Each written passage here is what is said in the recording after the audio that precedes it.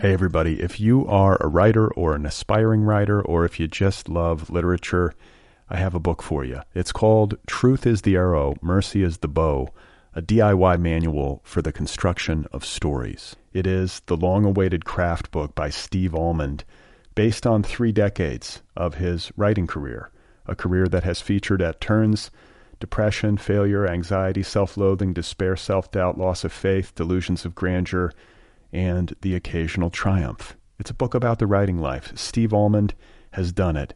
He has embraced it, the full catastrophe, and he has lived to tell about it.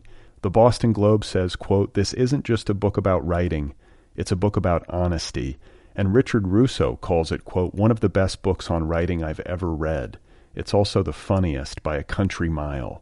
Once again, it's called Truth is the Arrow, Mercy is the Bow, a DIY manual for the construction of stories by Steve Almond, available from Zando. Go get your copy right now, wherever you buy books. Hey, you guys, this episode of Other People is brought to you by the Litbreaker Ad Network. Litbreaker helps book publishers, authors, and premium brands reach an engaged audience of authors, artists, editors, agents, producers, bloggers, media professionals, and readers. Lots of readers. Litbreaker ads appear on The Rumpus, Large Hearted Boy, HTML Giant, Full Stop, The Nervous Breakdown, Plowshares, and other high-quality magazines and blogs featuring literary, arts-oriented, and pop culture content and above-the-fold advertising. Visit litbreaker.com for more information about advertising packages. Litbreaker is also accepting new partner sites in literary, general interest, mystery, creative writing, young adult, romance, and other book genres. That's the Litbreaker Ad Network, an ad network for the literary, arts, and culture web. Be sure to visit litbreaker.com for more information. It's an ad network for smart, interesting, readerly people. Go and advertise on it. Oh my God. You are not alone. You have found other people. You and I have a friend in common. Every stupid thing that a writer could do, I've done. I think it's really beautiful. Jesus, dude, what a struggle, you know? It was incredible. You know, it's like your head exploded seeing what was really there. And now here's your host, Brad Listy. Just one person at just one time. Right. Okay, right. Everybody, here we go again. This is it. This is Other People. This is happening for me in Los Angeles. This is happening for you wherever you are. Thanks for being here. It's good to be with you. My name is Brad Listy, and I am sitting here in a chair in the entertainment capital of the world. I continue to get feedback about episode 201, my conversation with Gregory Sherrill. I addressed this on Sunday in episode 202. Max Millwood, who many of you know as the podcast's most dedicated and vociferous critic, is furious with me about all of this. And for those of you who don't know, Max sends me an email, a lengthy email, after every episode, with a full critique. And I got an email from him yesterday that can safely be categorized as scathing. The subject heading read, "I'm pissed at you, Brad," which I immediately took as a bad sign. And then Max went on to write, "Dear Brad, you've made me angry with how shittily you handled the episode 201 feedback. In the year that I've been listening to you, I've never had such a visceral reaction to your show. So you're just a surrogate?" And here I should interject. In the monologue for episode 201, I was talking about this show and my perception of what I do, and I described my main job, at least insofar as the interview portion is concerned, as being a surrogate for my listeners, trying to listen well and ask questions that I think my audience would be interested in hearing the answers to. So back to Max's email. He says, "So you're just a surrogate. Anything is good by you so long as it's, quote, interesting and authentic. Well, that leaves very little room for failure, doesn't it? Unless you're talking about statistical theory with a salesperson, then the podcast will go just fine, huh? Or just fine, huh?" We also learned that your, quote, literary podcast doesn't necessarily have to be literary all the time. Why? Because according to you, there's only so much to say about writing. Despite that statement showing a gross misunderstanding of your art form and a dullness as a host, it does betray your pact with the audience. Regarding Gregory Sherrill, I would have loved to hear you talk about post-confessionalism and what Sherrill thought about the moniker of, quote, post-confessionalist, but you were too busy digging your gloveless hands into his mental suffering because it was, quote, interesting and authentic. Some surrogate. Okay, so I'm going to stop here for a second. When I hung up the phone, and this is the truth, when I got off the call with Gregory Sherrill after that conversation, I thought to myself, he's one of the best guests that I've had in recent memory. I had so much fun talking with him. He's a really sweet guy, and he's unusually candid, despite the fact that he's been through a lot, which I think shows strength of character and generosity. And, you know, like a minute or two into the conversation, amid the natural flow of things, he started talking to me about how he OD'd intentionally. And yeah, that caught me off guard. I wasn't expecting it. And so the conversation just sort of spun off in that direction from there. And I followed that path.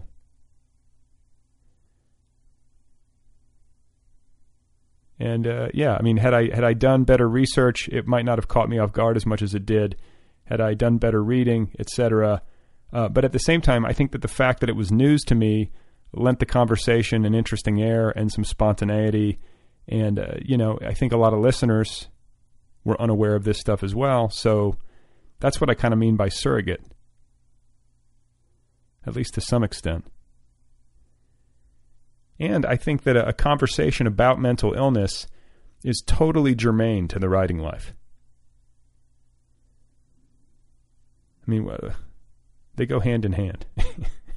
Plenty of writers out there deal with this stuff one way or the other, whether it's OCD or depression or bipolar disorder, whatever it is. Plenty of writers, maybe even the majority or the vast majority of writers have coped with this at one point or another, or know someone who has in the writing community.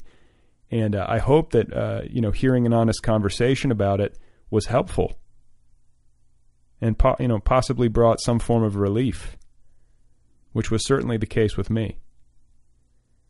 Talking to Gregory, who was so open and generous in sharing his experience, that sort of thing is what podcasting is about for me, or what it's largely about.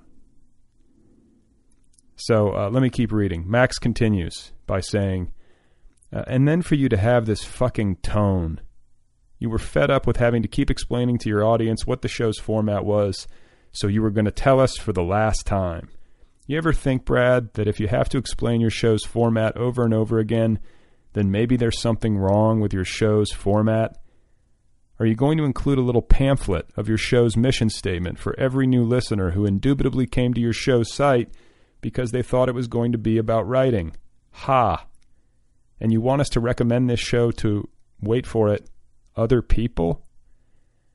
How come it's either or with you, Brad? How come the show has to be about either the author or the author's book? No one is suggesting you turn your show into a book club. All we're suggesting is that you center your show around where the author meets the book. It's not a hard concept.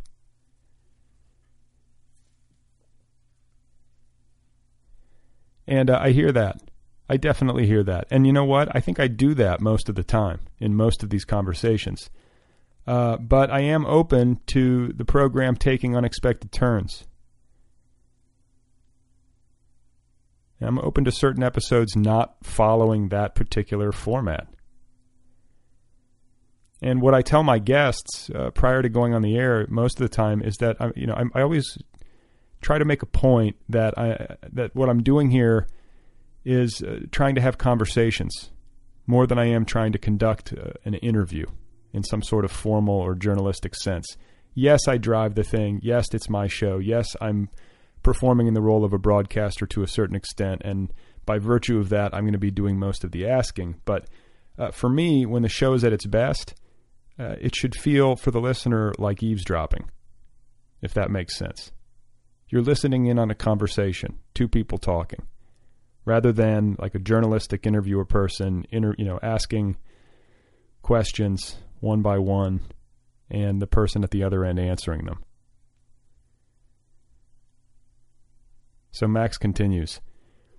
If you want this show to be energetically profitable, if not financially so, you're going to have to change your ways as a host. What future guest is going to want to waste an hour with you if he or she is not going to get his or her book promoted? Okay, so I got to interject again. Here I have to take issue. I plug authors' books in every single episode. I always have. I introduce the author by plugging the book and the publisher, and I close the show by repeating that information and then plugging the author's website and social media. I always do that. And part of the reason why I do it in the open and in the close is because I don't want the conversation itself to feel rote or overly traditional or like a repetition of what the author has already said in other venues, whether it's on the radio or on other podcasts or in various literary blogs, in interviews there. I don't want it to feel like someone's shilling for a product.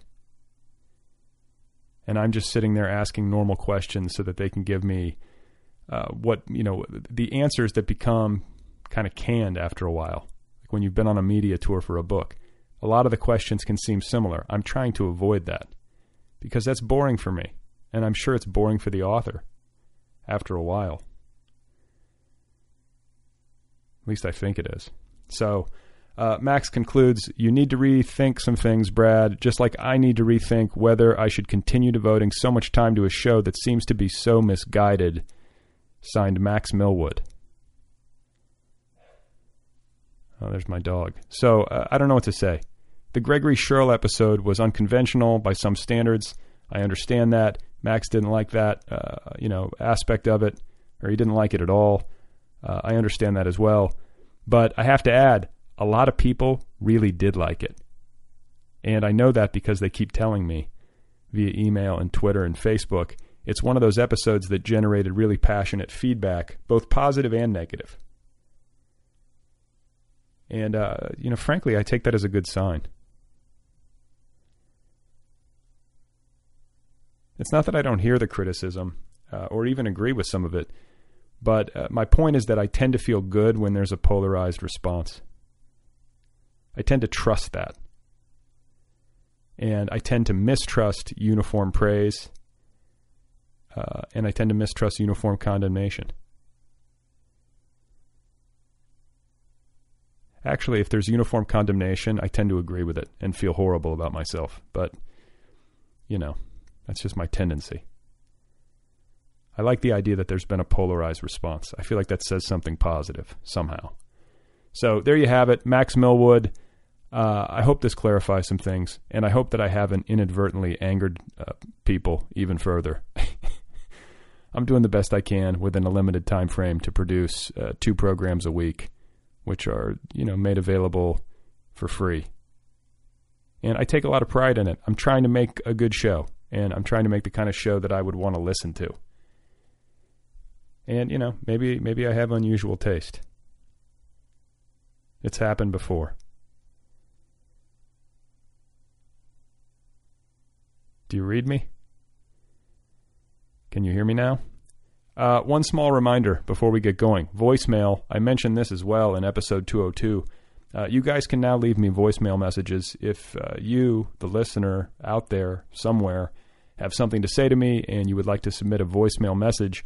It's really easy. All you have to do is go to the show's website at otherpeoplepod.com. There's a tab over on the right that says send voicemail. You click that tab, and from there it should be self-explanatory. All you need is an internet connection and a computer with a built-in microphone or an external microphone.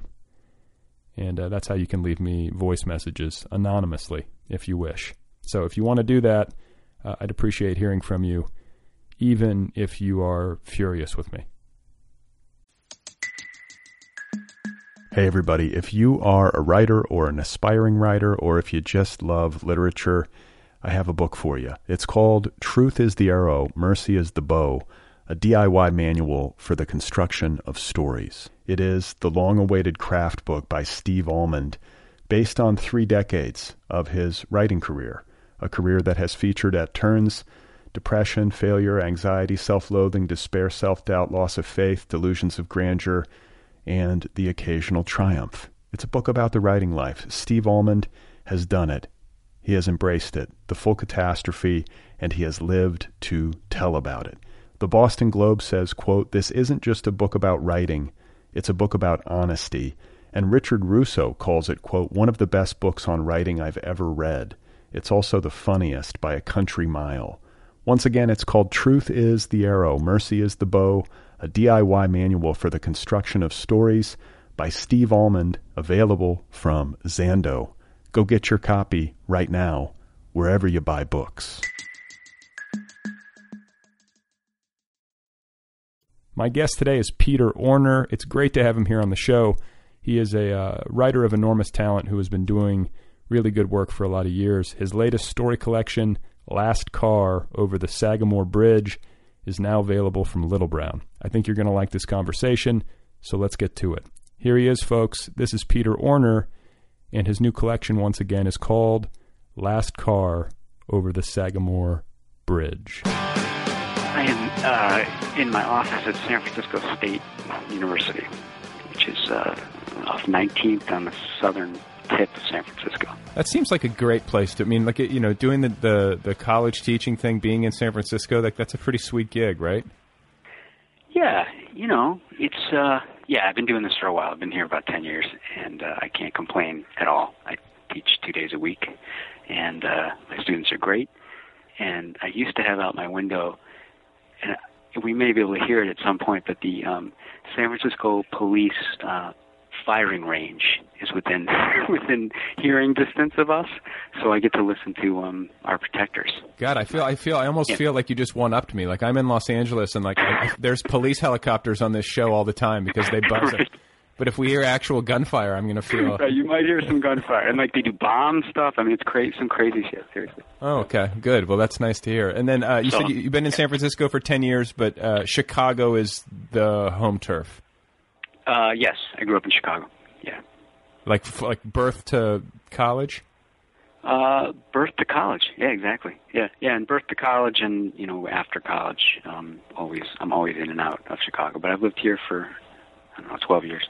Does it feel like home? I mean, like, you know, because I moved around a bit, and I don't necessarily... I guess Los Angeles is now my home. I've lived here longer than I've ever lived anywhere.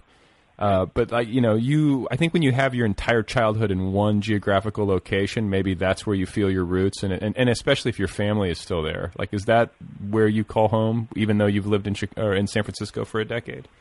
Yeah, I mean, I think my imaginative roots, all my memories are Chicago-based. So if I want to reach for anything, it's usually set there. But it's weird, and you know this from, you know, adopting a city. You start to, like, I resisted San Francisco for years and continue to, but I'm now just starting to feel, you know, like I live here, you know. So, but it's taken me a long time. I rarely write about San Francisco, but I have recently. So it's coming. Yeah, I mean, it's like that old thing. It's that old thing where, like, you know, James Joyce wrote about Ireland from Paris, and we always kind of like, sometimes I think you need that critical distance geographically in order to see a place, or in order for it to, like, rise up in your imagination to the level of myth. Yeah, I think that's exactly it. And myth is the key. And you don't like, okay, so like, this is the thing though, is that like if Chicago rules your imagination and you have such a strong tie there, like, do you have any desire to one day move back there, or is it like impossible to go back for you? For years, I thought I would never go back, and I think now I'm starting to feel like it would be wonderful to live there again. But because I think it would be a new place for me and no longer a myth, you know, and then I would re-experience it. But I think for a long time I wanted to hold on to whatever it was, the hold that I had, I wanted to hold on to. But now I feel like, you know, it's a wonderful place to be, and in some ways it's a lot more exciting for me than San Francisco politically. Yeah. You know, it's a a real city. Well, yeah, I mean, no offense, San Franciscans. My sister lives there, and she just got married this past spring, so I spent like a long weekend. It was like the first good spring weekend. Oh yeah, which is always like glory. I grew up in Milwaukee and Indianapolis, so I know that part of it. You grew up in Milwaukee, wow. Yeah, so I spent a lot of time in that region, and growing up, I would go to Chicago and see the museums and whatever. But in the Midwest, after like the long gray winter, like those first green shoots and that first like 65-degree day is pretty glorious. And the soggy ground, with the dirty snow. I mean, it totally, we don't get that anymore. I mourn that. And, it's so good to hear you from Wisconsin. I always trust people from Wisconsin. I don't know why. No, I'm the same way. Like I married a woman from Minnesota. I don't think that's a total accident, but I think like right. I call those northern states. Like I think there's good people from way up north. I always tend to get along with like Michigan, Northern Illinois, Wisconsin, Minnesota. There's something about it. Even the Dakotas. There's something I really relate to about people from those states.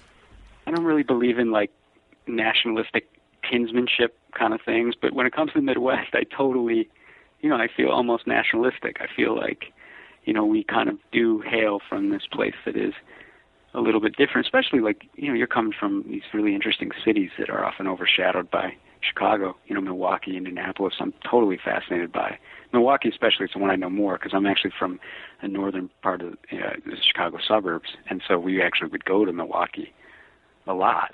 It's this kind of almost treat. We go to the zoo, but also we go around, drive around the neighborhoods. Milwaukee's really interesting. Yeah. I mean, it's got like this, it's got a real ethnic identity, like the Germanic culture, and I don't know. I have really fond memories of it. It was the first part of my childhood before I hit adolescence and started to get an attitude. So I remember it as like this idol. But I was thinking like with regard to like regional, like this trust that I have with people of a certain region, and like how I relate to people in a place.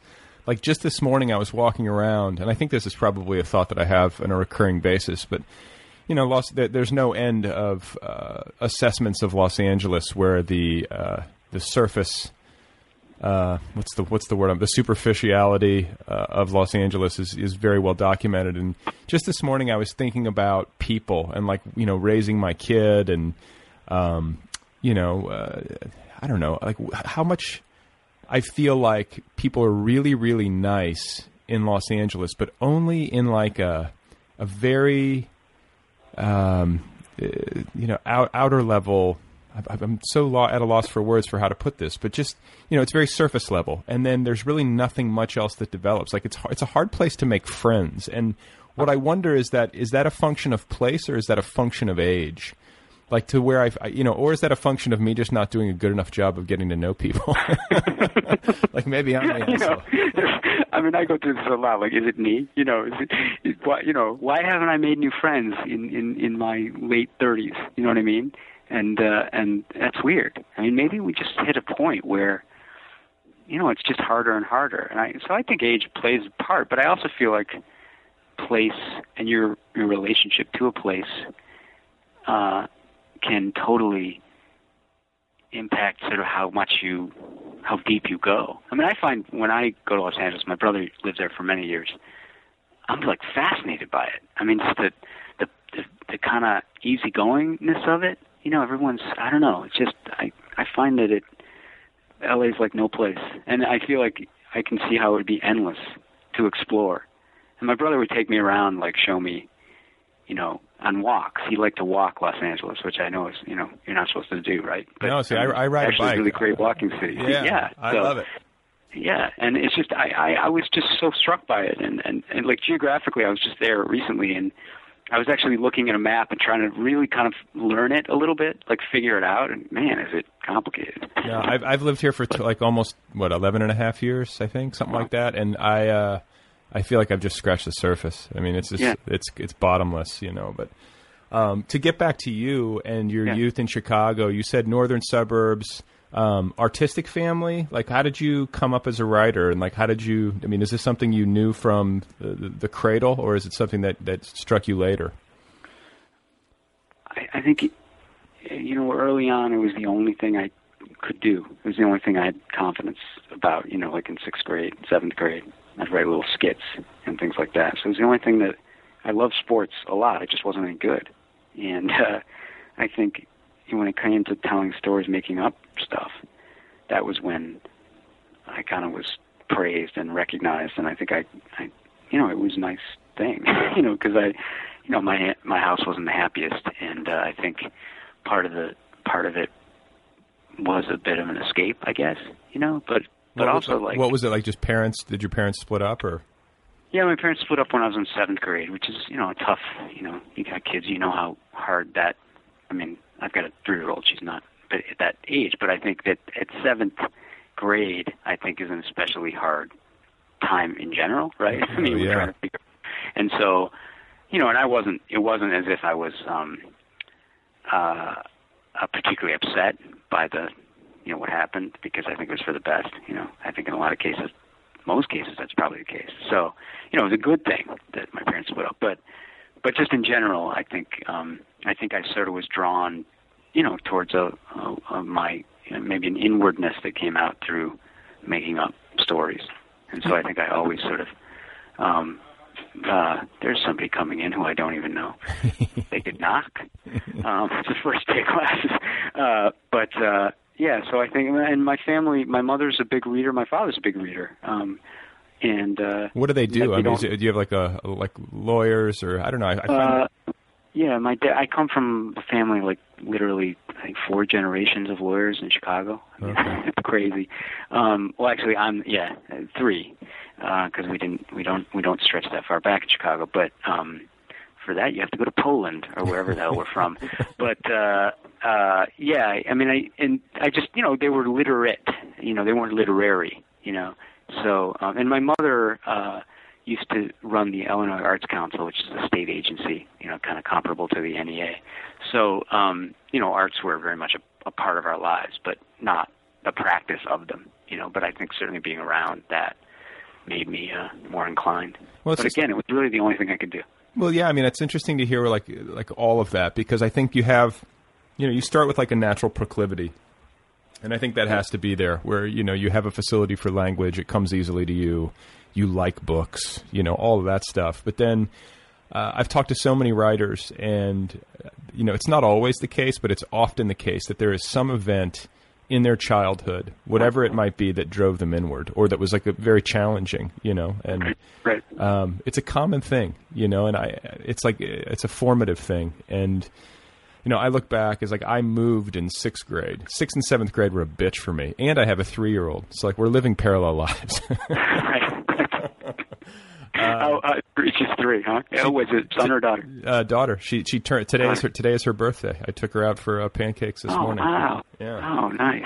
What's her name? Her name's Evan, and we've been celebrating for, I don't know if you did this. It's been like it's like a 3-week process. I was like, oh my God, like if I totally, yeah, no, she sings happy birthday to herself. Her birthday's not for like months and months. You know, it's a year-long thing. Yeah. Well, see, the thing, yeah, and this is it. Like, I was like, you know, because like when she was younger, I was like, honey, we're not going to do the birthday parties. Like, I'm not making other adults go through this. Like, where you've got to stand around like drinking like white wine from a plastic cup, like making small talk with somebody you don't know, and like, but then like they start to get old enough to get excited about it, and you just cannot say no to their excitement. Yeah, there's no way. Yeah, it's just. And Phoebe's been talking about the green cupcakes. I know, and we could go down this road the whole time, but these green cupcakes, she's obsessed with. Yeah. You know? Anyway, there are people out there just loading their weapons. I can hear. Yes, I know it. We're loose. We just lost. You know, everybody, and I hate it. I vowed never to be one of those people. You know, and here we are. So anyway.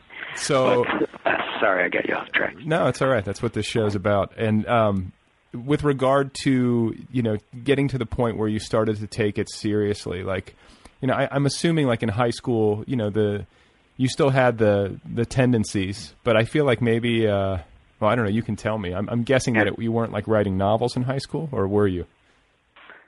No, I was like a high school journalist. You know, I was an intrepid reporter. I broke a big story in our town, which I'm still proud of.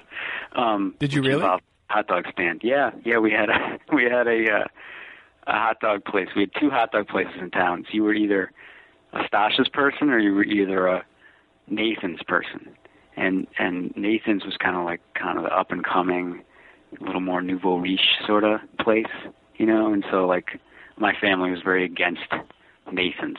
Anyway, when I was a high school reporter, it turned out that Nathan's Famous in New York got upset because they heard about this place, which was getting a little popular, and they challenged the name in court because I guess the name was copyrighted because you couldn't sell hot dogs under the name Nathan's. Anyway, it's a major story, as you can imagine, but I broke it. I broke the story. I'm still proud of it. They had to change the name to Michael's, and that was that's the very end of the story. Okay, but here again, and this is another thing that I think is a common through line, or like a common detail in the life of writers, is that A, they're driven inward by some event, and then B, people tell them, and often repeatedly, that they're good at this, or they have significant successes that, in retrospect aren't like that significant, but they're significant to you. Like, I distinctly remember lots of adults in my life being like, you're a really good writer. And you remember that shit when you grow up, it was important to me, Yeah, and it makes a difference, and and I like to think like this is so innate, and you don't need, even though I teach writing, I often tell my classes and my students, I don't teach this stuff at all, and so don't even go there. You know what I mean? Like, this is all something that comes from another direction other than someone telling you something. It has to come from somewhere else, and we can talk about those places. But I think that encouraging people, especially at an early, young age, makes every difference in the world, whether or not you become a writer or not. Frankly, So. Yeah, no, and it's like I think you need more than maybe you're willing to admit, especially as you're an adolescent. You need adults in your life who can see you and can tell you what you're good at. Yeah. Penny Mitnick was her name. I still see her sometimes when I'm in Chicago. And I remember we did. Do you remember the Who concert where the people got trampled? I don't know what year that was. I don't know. That might have been a little. I don't know how old you are, but that. I think maybe it's been a little. Yeah, I think it was. I don't know where. I was literally I think in third grade or something. Something absurd, but it was in the big news at the time. These people got trampled at the Who concert. I think it was in Pennsylvania or something. Okay. And then we were asked to do a skit, and I performed a skit based on this, like getting trampled at the Who concert. And instead of being horrified, Penny Mitnick was kind of impressed. She probably should have been horrified, but because I was acting out getting squashed, Yeah. And so, that was and that was when she said, "Oh, you're creative." I said, "Well," and so, I think I just got lucky with her, because that, and I still remember it to this day.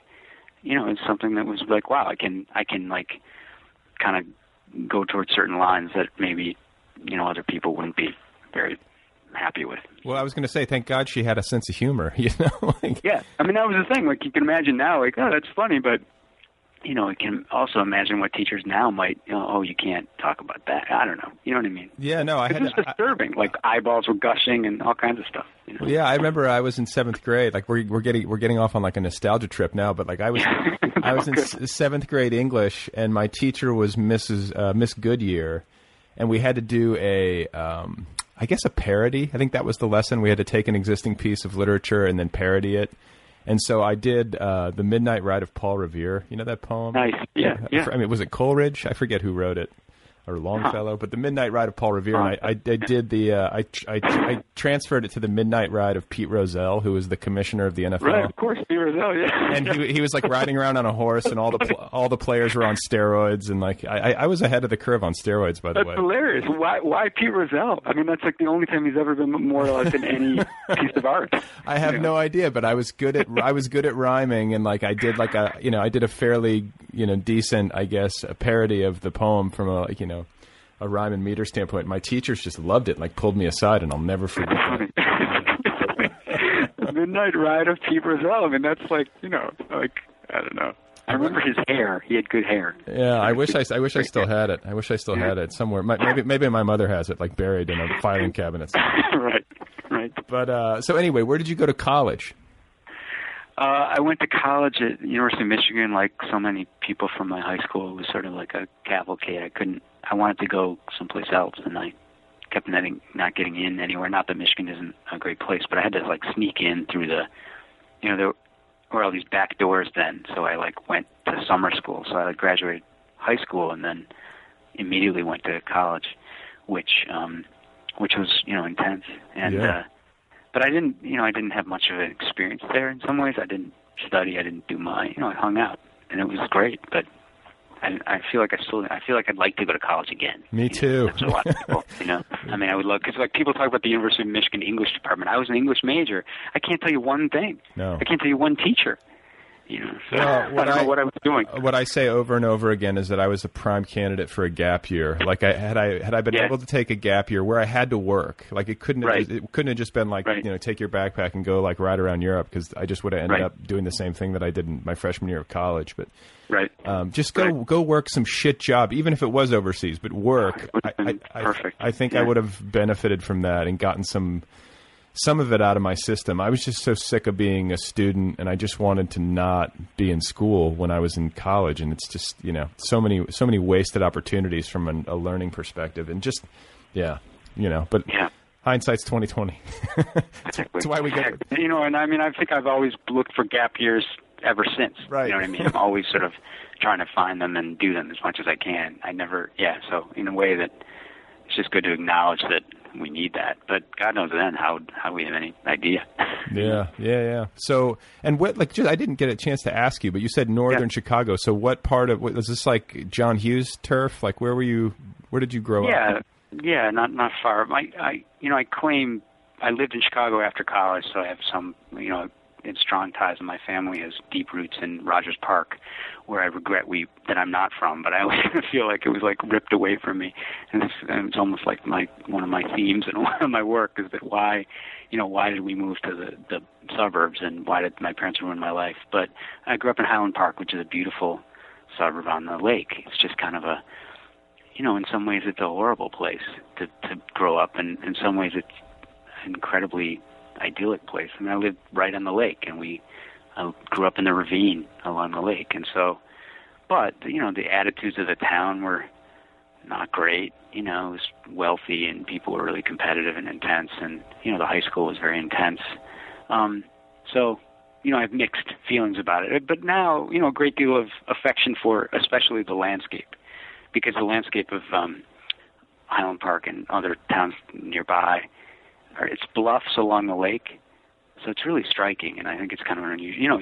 I think you have bluffs in Milwaukee along the lake too. Sure. Some of those, and so you kind of, and it is a fairly unique landscape to the Midwest certainly, and I don't know about other places we had a bluff at the end of our block, and that's where I spent like much of our, my parents would fight, so my brother and I would go down and sit by the bluff at night and listen to the lake, and I was like, probably the most formative experience of our relationship and also my life, Yeah, it's so crazy. So like I put a lot of scenes in that bluff, Sure. So. Well, sure. And like, it's funny too to hear you talk about like nature, even though you were, I guess you're suburban Chicago, but you grew up near one of the biggest cities in the country. And I have a similar thing. And I think this is maybe just a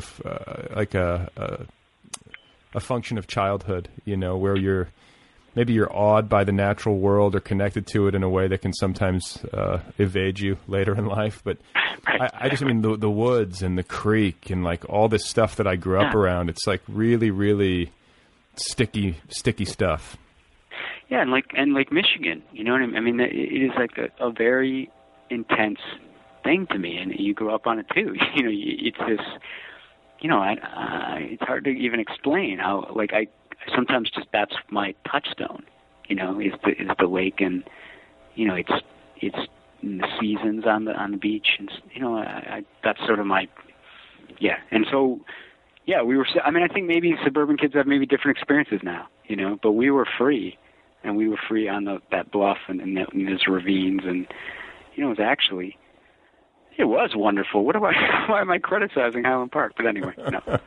Well, no, I went back to my old hometown in Indiana last summer and happened to catch it on like a really beautiful weekend. Yeah. And I got on a bike. My sister still lives back there, so I got on a bike at her house and just rode for like hours. Past every old place that I used to ride my bike. Nice.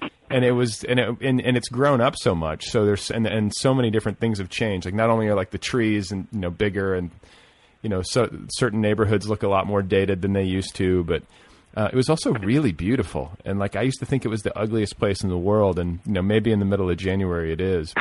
Right. There's something about going back there. I was like, God, this wasn't so bad. It's a really beautiful place. So. Right, and there's a reason we left. You know what I mean? There's a reason we think about it, and I don't know. It would have been we'd have definitely a different view if we just stayed. And right. When I go home, and I don't know if you experience this. I sit in the bar with my friends, in Chicago or outside of Chicago, and I can feel sometimes that they maybe should have strayed a little bit sometimes. Yeah, well, so many in Indianapolis, so many of my friends, like none of my closest friends stayed that I can think of. There's a few people that still live back there. There's actually a lot, but it's like when I go back, I don't know who to pick up the phone and call. You know what I'm saying? Like my core group of friends, everybody's scattered. Right. Chicago, I think, has a little bit. Has probably a lot stronger pull. There's a lot more to stay for. Yeah, it's our. We really consider it the center of the universe. Even when we leave, it still is the. And that this idea of like we resent other people that don't see that. Like how can you not think Chicago's the center of the universe? And like. Because it's this, and especially when you could see it from the beach, rising. It's like this city on the hill, and so my relationship with it was like this magnet, which is I think why I write about it so much, because I feel like it remains this, as you said earlier, a myth in our minds. So I didn't just have the myth of where I grew up literally, but I had the myth of where I always wanted to be, and certainly where my mother in particular always wanted to be. She always wanted to be in the city. And so I would, we would always go, it was just a constant, so we lived in two places almost. Wow. So, okay, let's get you out of college, or at least out of undergrad. And like, I'm imagining that you started to get more serious about writing early 20s or? Yeah, probably the biggest thing is I went to Namibia in Southern Africa, in 1992, I think, after I graduated. And I was teaching English there, and that was like the biggest thing. I was all alone in a desert at a school in the middle of nowhere. How did that happen? Nowhere. How did it happen? Namibia, it's a long, complicated history, but it became independent very late in the history of African liberation movement. So in 1990, it became independent. There's been a couple of since that have become independent, but it's a fairly new country. And they declared the official language English because they thought it would sort of be good for the economy, good for people to, bring people together. And they were also consciously going against Afrikaans, which they considered at that time it could be kind of the language of the oppressor sort of thing. Sure. But everyone spoke it, and they didn't speak English. So it was weird to go to a place where you were almost consciously trying to get people, people spoke their mother tongues and often another other language, another African language, indigenous African language. But they also spoke Afrikaans as sort of the lingua franca of the area that I was in. And so I was trying to change that to English, which is kind of weird, like take one language of the oppressor for the other, you know what I mean? But that's, slightly off the track. But anyway, so I was there just at the dawn of this country's independence, which was really exciting. And it's always a good time to be in a country when it's like... Yeah, it was so positive, like they were... I remember reading the newspaper, like they were like voting on the national anthem. So I would be bringing to my class of seventh graders, like, what do you think of this tune? What do you think of this tune? And it was wild. And I taught history, and in the history books had not yet been written. So I literally had to go and talk to my Namibian colleagues and friends and have them teach me the history from their point of view. And that's what I walked in and taught. And it was, incredible. How did you get there? What was this Peace Corps? What was this? Something called World Teach. It's kind of like I think it's out of Harvard. They run it, and it's kind of like the Peace Corps, but it just doesn't have a government sponsorship. Right. Okay. And you get to choose where you want to go. And I really wanted to go to South Africa. I was been fascinated in college. One of my beats in college was covering the anti-apartheid movement, so I got very interested in South Africa, and Namibia was basically a colony of South Africa. But in 1990, when it became independent, it actually became free before South Africa did.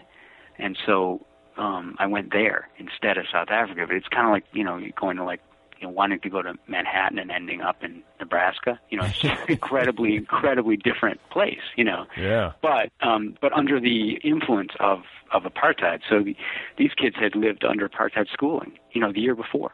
And then they're, and so it was weird also to be like, this guy from America, you know what I mean? So I kind of had to, I learned very quickly, and it goes back to that gap year thing. Like I really learned on my feet how to live in a place that, didn't quite know what to make of me. I mean, it was a cute, and I could go on and on and on, and I'll spare you, but it was probably the most important thing I ever did, and I'm still grateful, and I go back as much as I can, and I wrote a novel about it and all that. So, well, sure, yeah, I mean, a big part of my life. So, and as a young man, like those years especially, like you're kind of longing for a big experience, and this was certainly a big experience, and did it coincide with kind of like the flowering of your ambition? Like, were you thinking like there's a book in this as you were there, or did that only occur to you after the fact?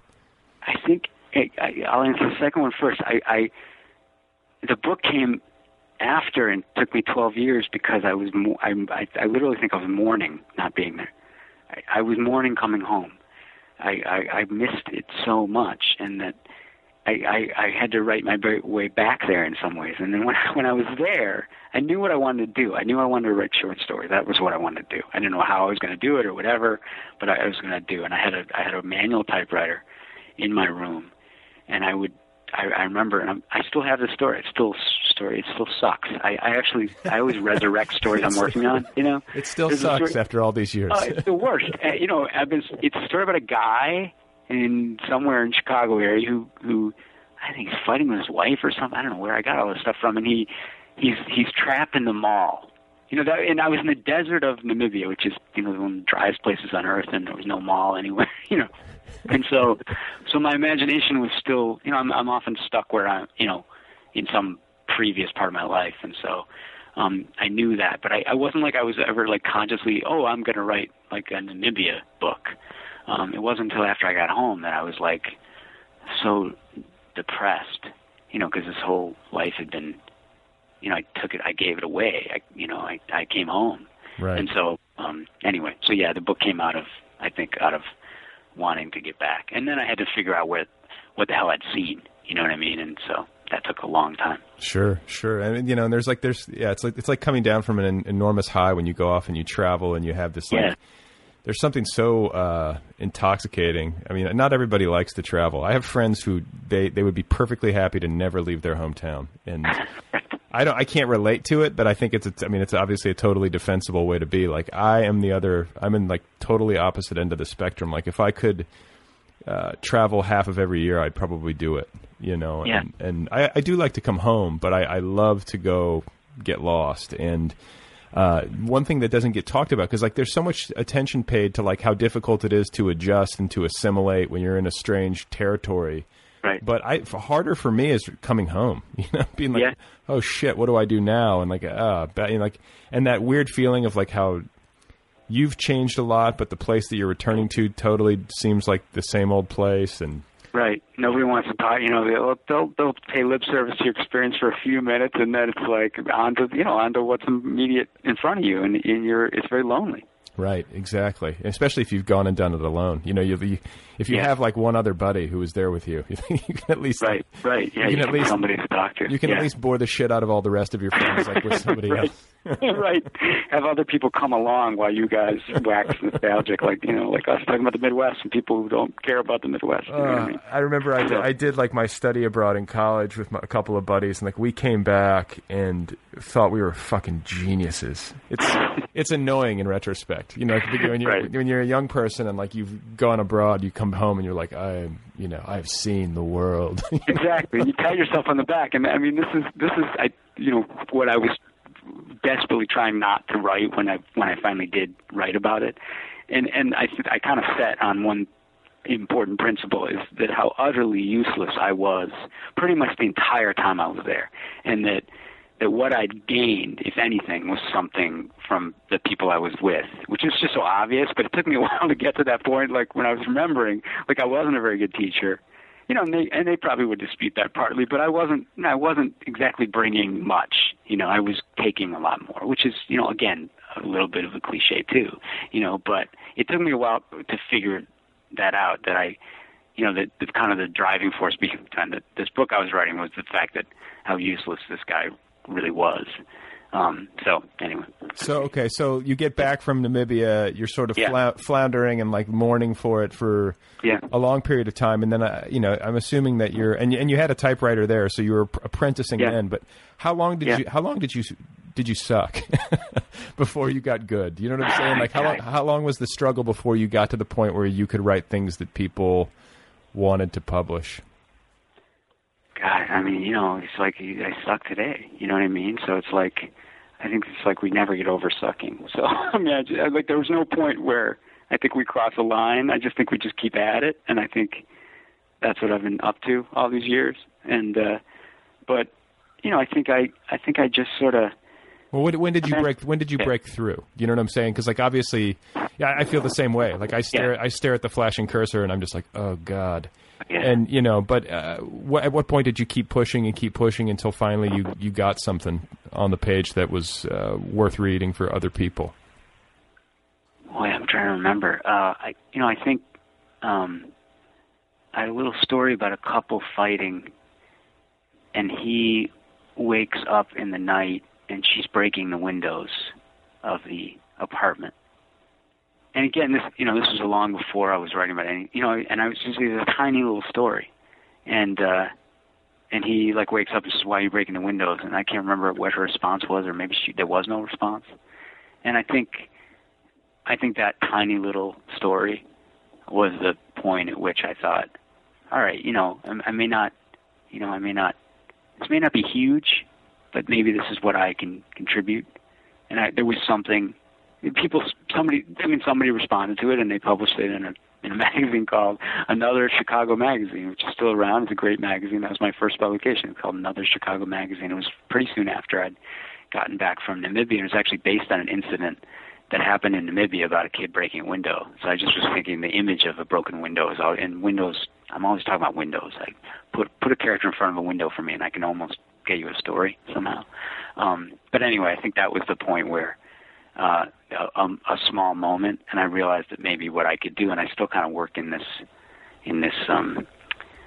I don't know how to say it, but I work with smaller things, and that was the time. I just think I crossed some line at that point. And when you say smaller things, do you mean like shorter form, or do you mean like these small moments, or? I think both. I think my work tends to be built on a gesture that someone does or something they don't say as opposed to something they do say. Silence, and I think it started with that tiny little piece, that idea. I remember she's walking, she's doing circles on the rug. They live in a one-bedroom or a studio apartment in Chicago, and she does laps around the rug. Anyway, but that I realized that tiny thing could be a story.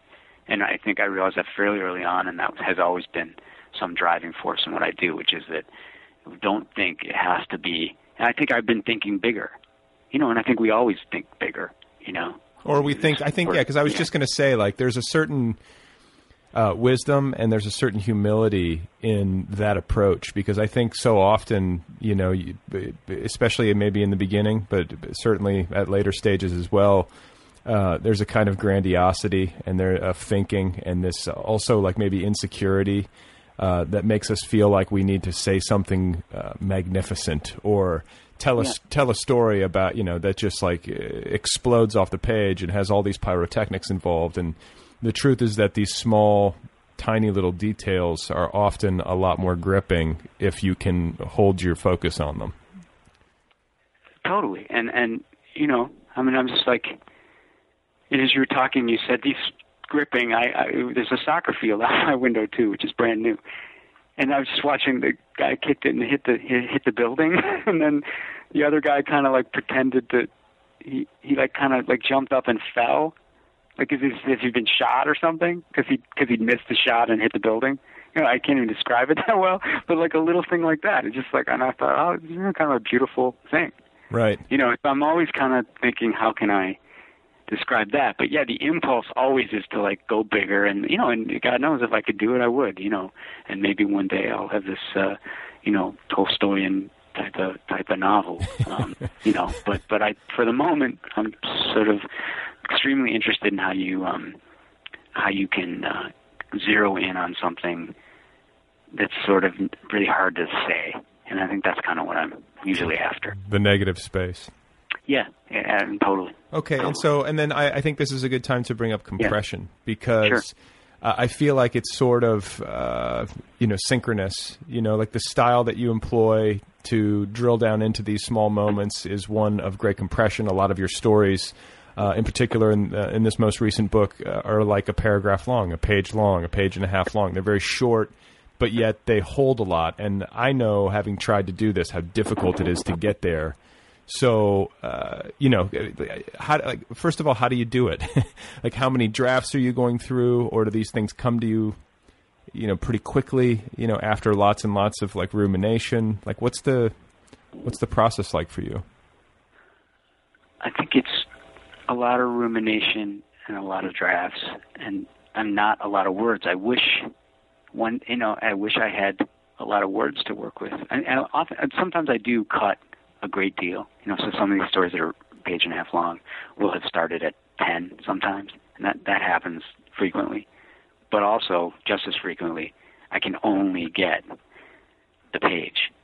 I can one thing. I'll be sort of obsessed with something as a story, and I'll desperately want it to just. I want it to be longer, but I just can't. There's nothing more to say. And but if I can get power from that, I'll take it. And I can also tell you that there's hundreds of these that never see the light of day because they don't do anything. Interesting. Well, I mean, I was just going to say, like, I think knowing that, because I think writers of lesser confidence or lesser good instinct, whatever you want to call it, would force the issue. And like, you can fuck up a story that way. It's like sometimes all you need is a paragraph, and you have to know when to step away from the page. Yeah, I mean, and we never know for sure, because a lot of great things have happened the opposite way, right? So, we just don't know how. There's no way to know except, I will sometimes take the power rather than dissipate it. But if I can get it in 3, I'll do it in 3. If I can get it in 10, I will. It's sort of, and there's no, there's kind of no way to track it except I'll sort of, if I reread something like 10, 20 times, 50 times, and you read it once and it has some impact on you, then I feel like I've done my job. Right.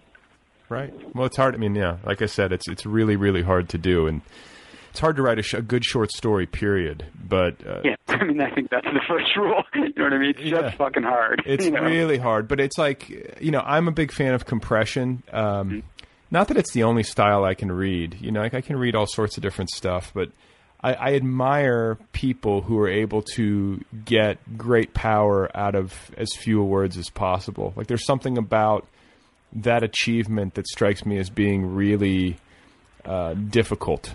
And it also seems like, I mean, I think of poetry and I think of Right. I don't know, the purpose of like really powerful communication is to say the most with the least. I mean, as opposed to saying the least with the most. I mean, that's the game, right? So right. I feel like sometimes that gets lost, and I feel like people who have really powerful minds can sometimes be enamored of that. Like I have also taught, and maybe you can speak to teaching as well, because I think the game is the same in teaching. Like people who are really good teachers speak with great economy of language, I find. And I think a lot of times teachers can love the sound of their own voice. Totally. And I'm guilty of that. I know. It's that's the thing. I mean, especially when you're speaking extemporaneously in front of a room full of people, it can be really easy to wind. And so, like, I can remember walking out of lectures where I felt like I got it. I was like, okay, I didn't bore the shit out of them, and like, I didn't like ramble, and that was always the mission. And it was very similar when I sit down to write, Yeah, and it's funny how because it's like I'm harder on myself on the page than I ever am when I'm talking. You know what I mean? And God knows we should all. I mean, you're talking about economy of language. Tell me about it's like so key. You know what I mean? Just shut up and let the silence do something. But I always fuck that up when I'm in a conversation. Well, you're talking. And in class. You're talking to a guy who does a podcast. Like I have to listen. But this is a different kind of podcast. Yes, it is. But it's like every time I have a conversation, or almost every time, like there's a similar pattern that gets followed, which I don't think I've ever discussed. But I'll talk to somebody, and then it usually goes well, and it's always like a positive experience. And then usually immediately after, or within like 24 hours, I will send a thank you, or we'll have an email exchange, and they'll be like, I'm probably not going to listen to it. I have no idea what I fucking said. Right. Right. And what I always say to soothe people is, I'm like, listen, there's no possible way you can make a bigger ass of yourself on my show than I do. So hopefully that's like, some small measure of comfort. It is, but it's also like, I mean, nobody ever admits this, and it's, but I mean, to have an actual conversation is a rare thing in any context, right? Right. Like to have an actual, and so I think it's pretty remarkable if you acknowledge it, and then okay, so we got that problem. Now what? You know what I mean? Right. Now we talk. I find it. That's why. I mean, I think that's not to get like too meta about like the podcast, but like I think that's why I do it partially. And I've talked about this before a little bit. Is that part of it is a response to like the two-dimensional social media, computer screen world that we live in, and wanting to have some sort of like actual exchange that goes beyond like a tweet. And people are desperate for it. And I think that too, I listen to these things and draw great comfort in much the same way. Like I think there's something literary about conversation. And I think you've worked in oral history. You've done oral history stuff as well. Yeah. And I think I read something you were saying about how interesting it is to hear people tell their stories, like verbalize their stories with all the flaws that come along with that. And I think for writers, it can be difficult because we're so accustomed to having full control, and having the power of revision. And, when you're in a conversation, you have to be willing to accept the mess. But right. And with writing comes all this like pressure to do it, pressure on ourselves, self-criticism. But maybe in conversation, we don't do that as much. You know what I mean? We're willing, like you said, to be a little, we do, unless it's recorded. right, and edited. Yes, and, but if you have like I've gotten better at not being too. I mean, I can listen to playback and just sort of like accept, but there are some cringeworthy moments where you're like, God, I'm such an. Do you go back and listen to your podcast? For the first like 100 episodes, I listened to every single one because I needed to. I felt like I needed to get better. Right. And then it's sort of tailed off, and I have a sense of when, I don't know. It's like I kind of know when I'm fucking it up in the moment now, right? which is maybe worse. And you don't need to go back and review that. You know it already. So that's just that's my life twice a week. But hopefully people are enjoying it. I have a lot of trouble listening to my own voice. It's funny, like I can listen to my own voice when I'm talking, but I can't listen to an interview. I just can't. Yeah, no. And you know what? There's no need. We're having the conveation now, so we don't need to listen. This is for other people, which is the name of the show. So let's talk about how you work. Like what's your level of discipline? Because you often work in short form, and because you're working, I guess it's misleading. Like you work in these really short stories a lot of the time, but that doesn't necessarily mean that you don't spend a shitload of time on them. So Like, are you an everyday, like at 5 a.m., like monastic with your cup of coffee writer, or is it like, 3 days a week when you can get to it and you have these like manic fits of productivity? I think I'm both of those. Like, and it depends on when. You know what I mean? I like to think I'm the first, and I'm definitely the second. Right. But I have to have the coffee, and if I start at 6 when it's quiet, then I'm go. Things might happen. But like I'm fighting for the discipline. It also depends on where you are in a book. You know what I mean? So sure. Now with a new book out, I'm kind of distracted more than I wish I was. I want to get back into that space where there's just a blankness.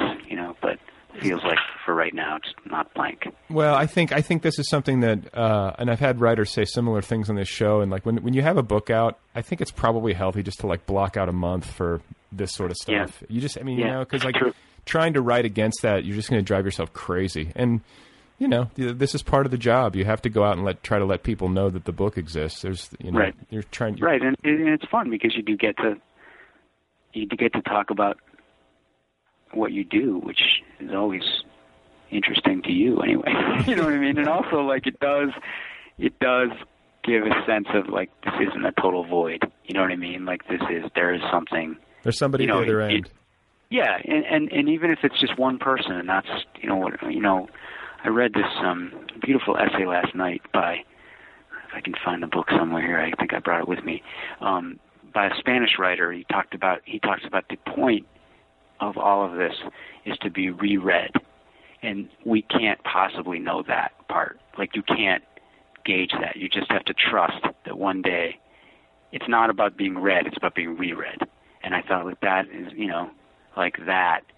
And how, it's like it calmed me down. I'm like, no, okay, so this month or, next couple months, yeah, I'm tense and I'm worried about being read, but I can't possibly determine the reread part, and that I just got to give way. And he says that this is the real, the real point of this enterprise. Well, and it's like you think about the books that you've reread. So that's a good question to ask. Like, yeah. I think every writer and every really bookish person has that stack of books that just absolutely blew them away, and they keep them on their nightstand or they're on their desk, almost like desk references. I mean, I know that's the way it is for me with some of my favorites. But what are some books that really just? But I mean, sorry, but how often do we not talk about that in the context of a new book out or something like that? You know what I mean? Like, it just really, like, it gave me this idea, like, think about that. Like, so yeah, Virginia Woolf, To the Lighthouse. How many times have I read it? Isaac Babel. How many times have I read it? My friend Jones Kim, who's a fellow writer, who's come in and out of my office. Jones Kim, everybody. We'll have coffee in a little bit. Sorry. He sometimes uses my office because he doesn't want to go upstairs to his. Anyway, so Isaac Babel, Eudora Welty, Is there any Hemingway, since you're a Chicago guy? Like, did that factor into your childhood reading or any kind of your like? I've reread like In Another Country, countless times. The stories more than. I've always wanted to, I'm sure I've read Sun Also Rises a few times now, but lately I've been wanting to go back to it just because I remember the feeling of it. Mm-hmm.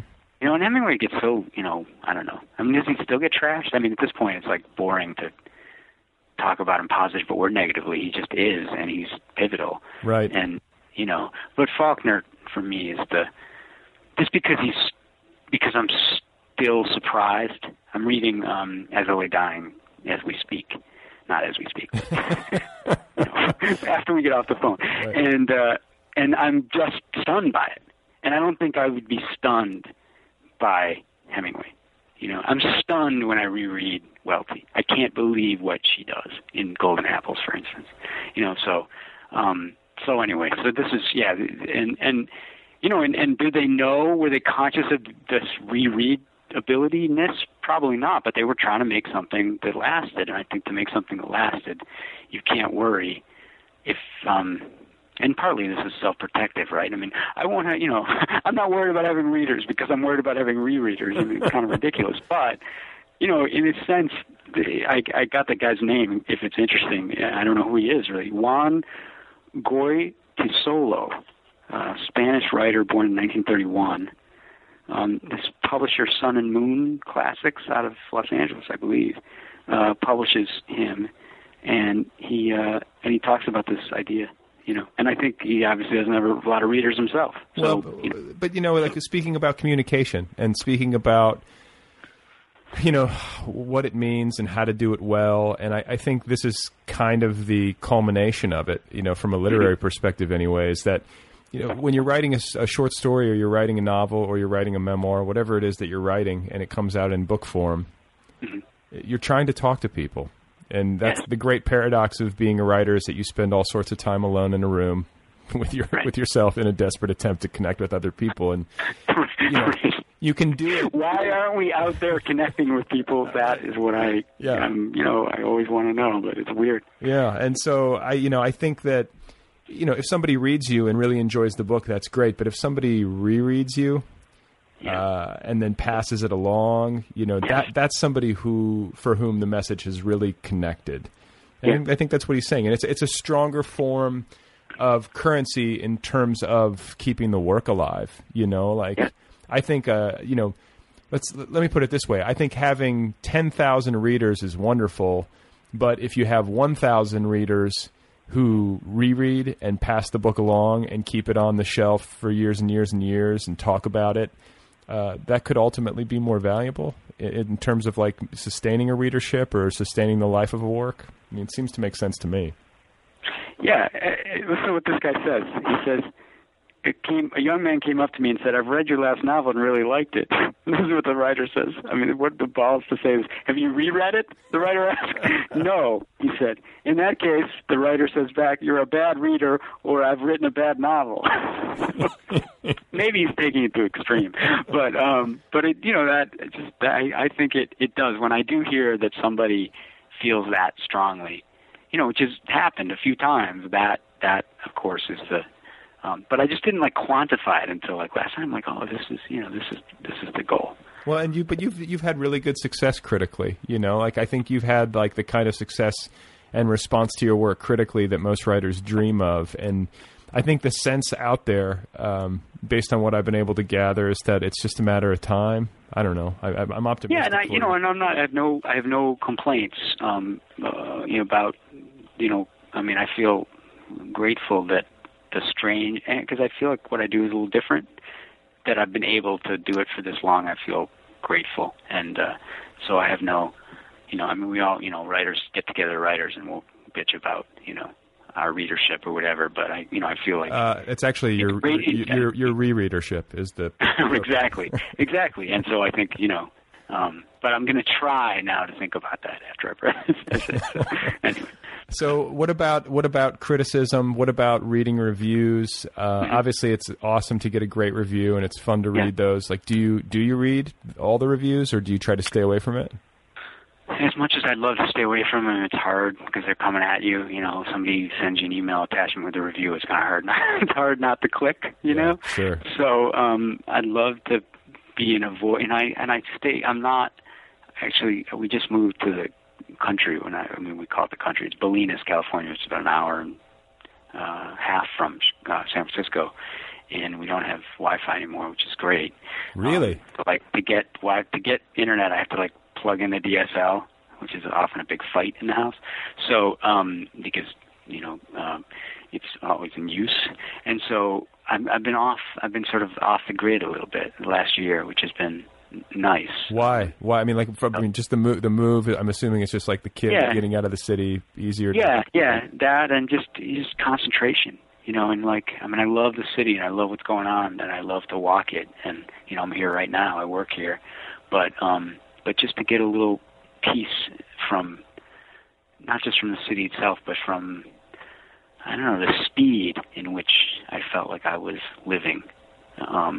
And, again, it's a cliche. We head to the farm or whatever to try and slow things down. But I feel like that's what I've been trying to do. So and just in terms of reading reviews and things like that, it's harder for me to get them now, so that's good. That's good. But yeah, I read them, and I had a review the other day that was quite positive in some ways, and then kind of slammed me a little bit. And it can, you always think about the negative, right? The positive stuff goes right by you, and you think like, this guy, doesn't get me at all. And, so that you want to fight back. But the thing about me is that, like, if somebody says something positive about anything I've done, it's nice to hear, and then it just kind of like washes over me or goes in one ear and out the other. And then if somebody says something negative, I always believe that it's true. Yeah, totally. Yeah, completely. I'm like, they got me. Like they see through me. Like that. It's I always agree with my worst critic. I totally agree with every time. My mother told me, and she denies saying this, so maybe she didn't. But she's, don't believe the positive stuff, and don't believe the negative stuff, and then you're set. That's but don't pick one. Certainly don't pick the positive stuff over the negative stuff, which is what most of the time we want to do. But just let it, and look and wait for the thoughtful comments, which come. It just takes more time. Right, from the rereaders. Those are the people who give you your from the rereaders. Yeah. Well, listen, man, it's been really fun talking with you, and I congratulate you on the new book, all of your success, and thank you, Brett. I hope we cross paths at some point, and I wish you luck going forward. Thank you. I really hope so. It's been a pleasure and such a different experience, as I know you hear often about this podcast, but to experience it and to actually talk to somebody that I haven't met in this kind of intimate way is really nice, so thank you. All right, guys, there you have it. That is Peter Orner. Go get his new story collection. It's called Last Car Over the Sagamore Bridge, and it's available now from the folks at Little Brown and Company. You can find Peter online at peterorner.net. He's on the Twitter, where his handle is @Peter_Orner, and you can find him on Facebook, too. Thanks, as always, to Kill Rockstars for the good music. Be sure to check out killrockstars.com. And don't forget to go get the app, if you haven't done that, the free Other People app. It's the official app of this podcast, and it's the best and most elegant way to listen. New episodes automatically upload to the app. You can download episodes to listen to offline. You can favorite your favorite episodes, and you can access the full archives and premium content as well, all via the app. So please go get it. The app itself is free. Okay. Thanks to Max Millwood for listening and reviewing every single episode. I'm honestly flattered and appreciative. Even when someone hates what I do, I'm amazed that anyone's paying attention at all, and I'm grateful for it.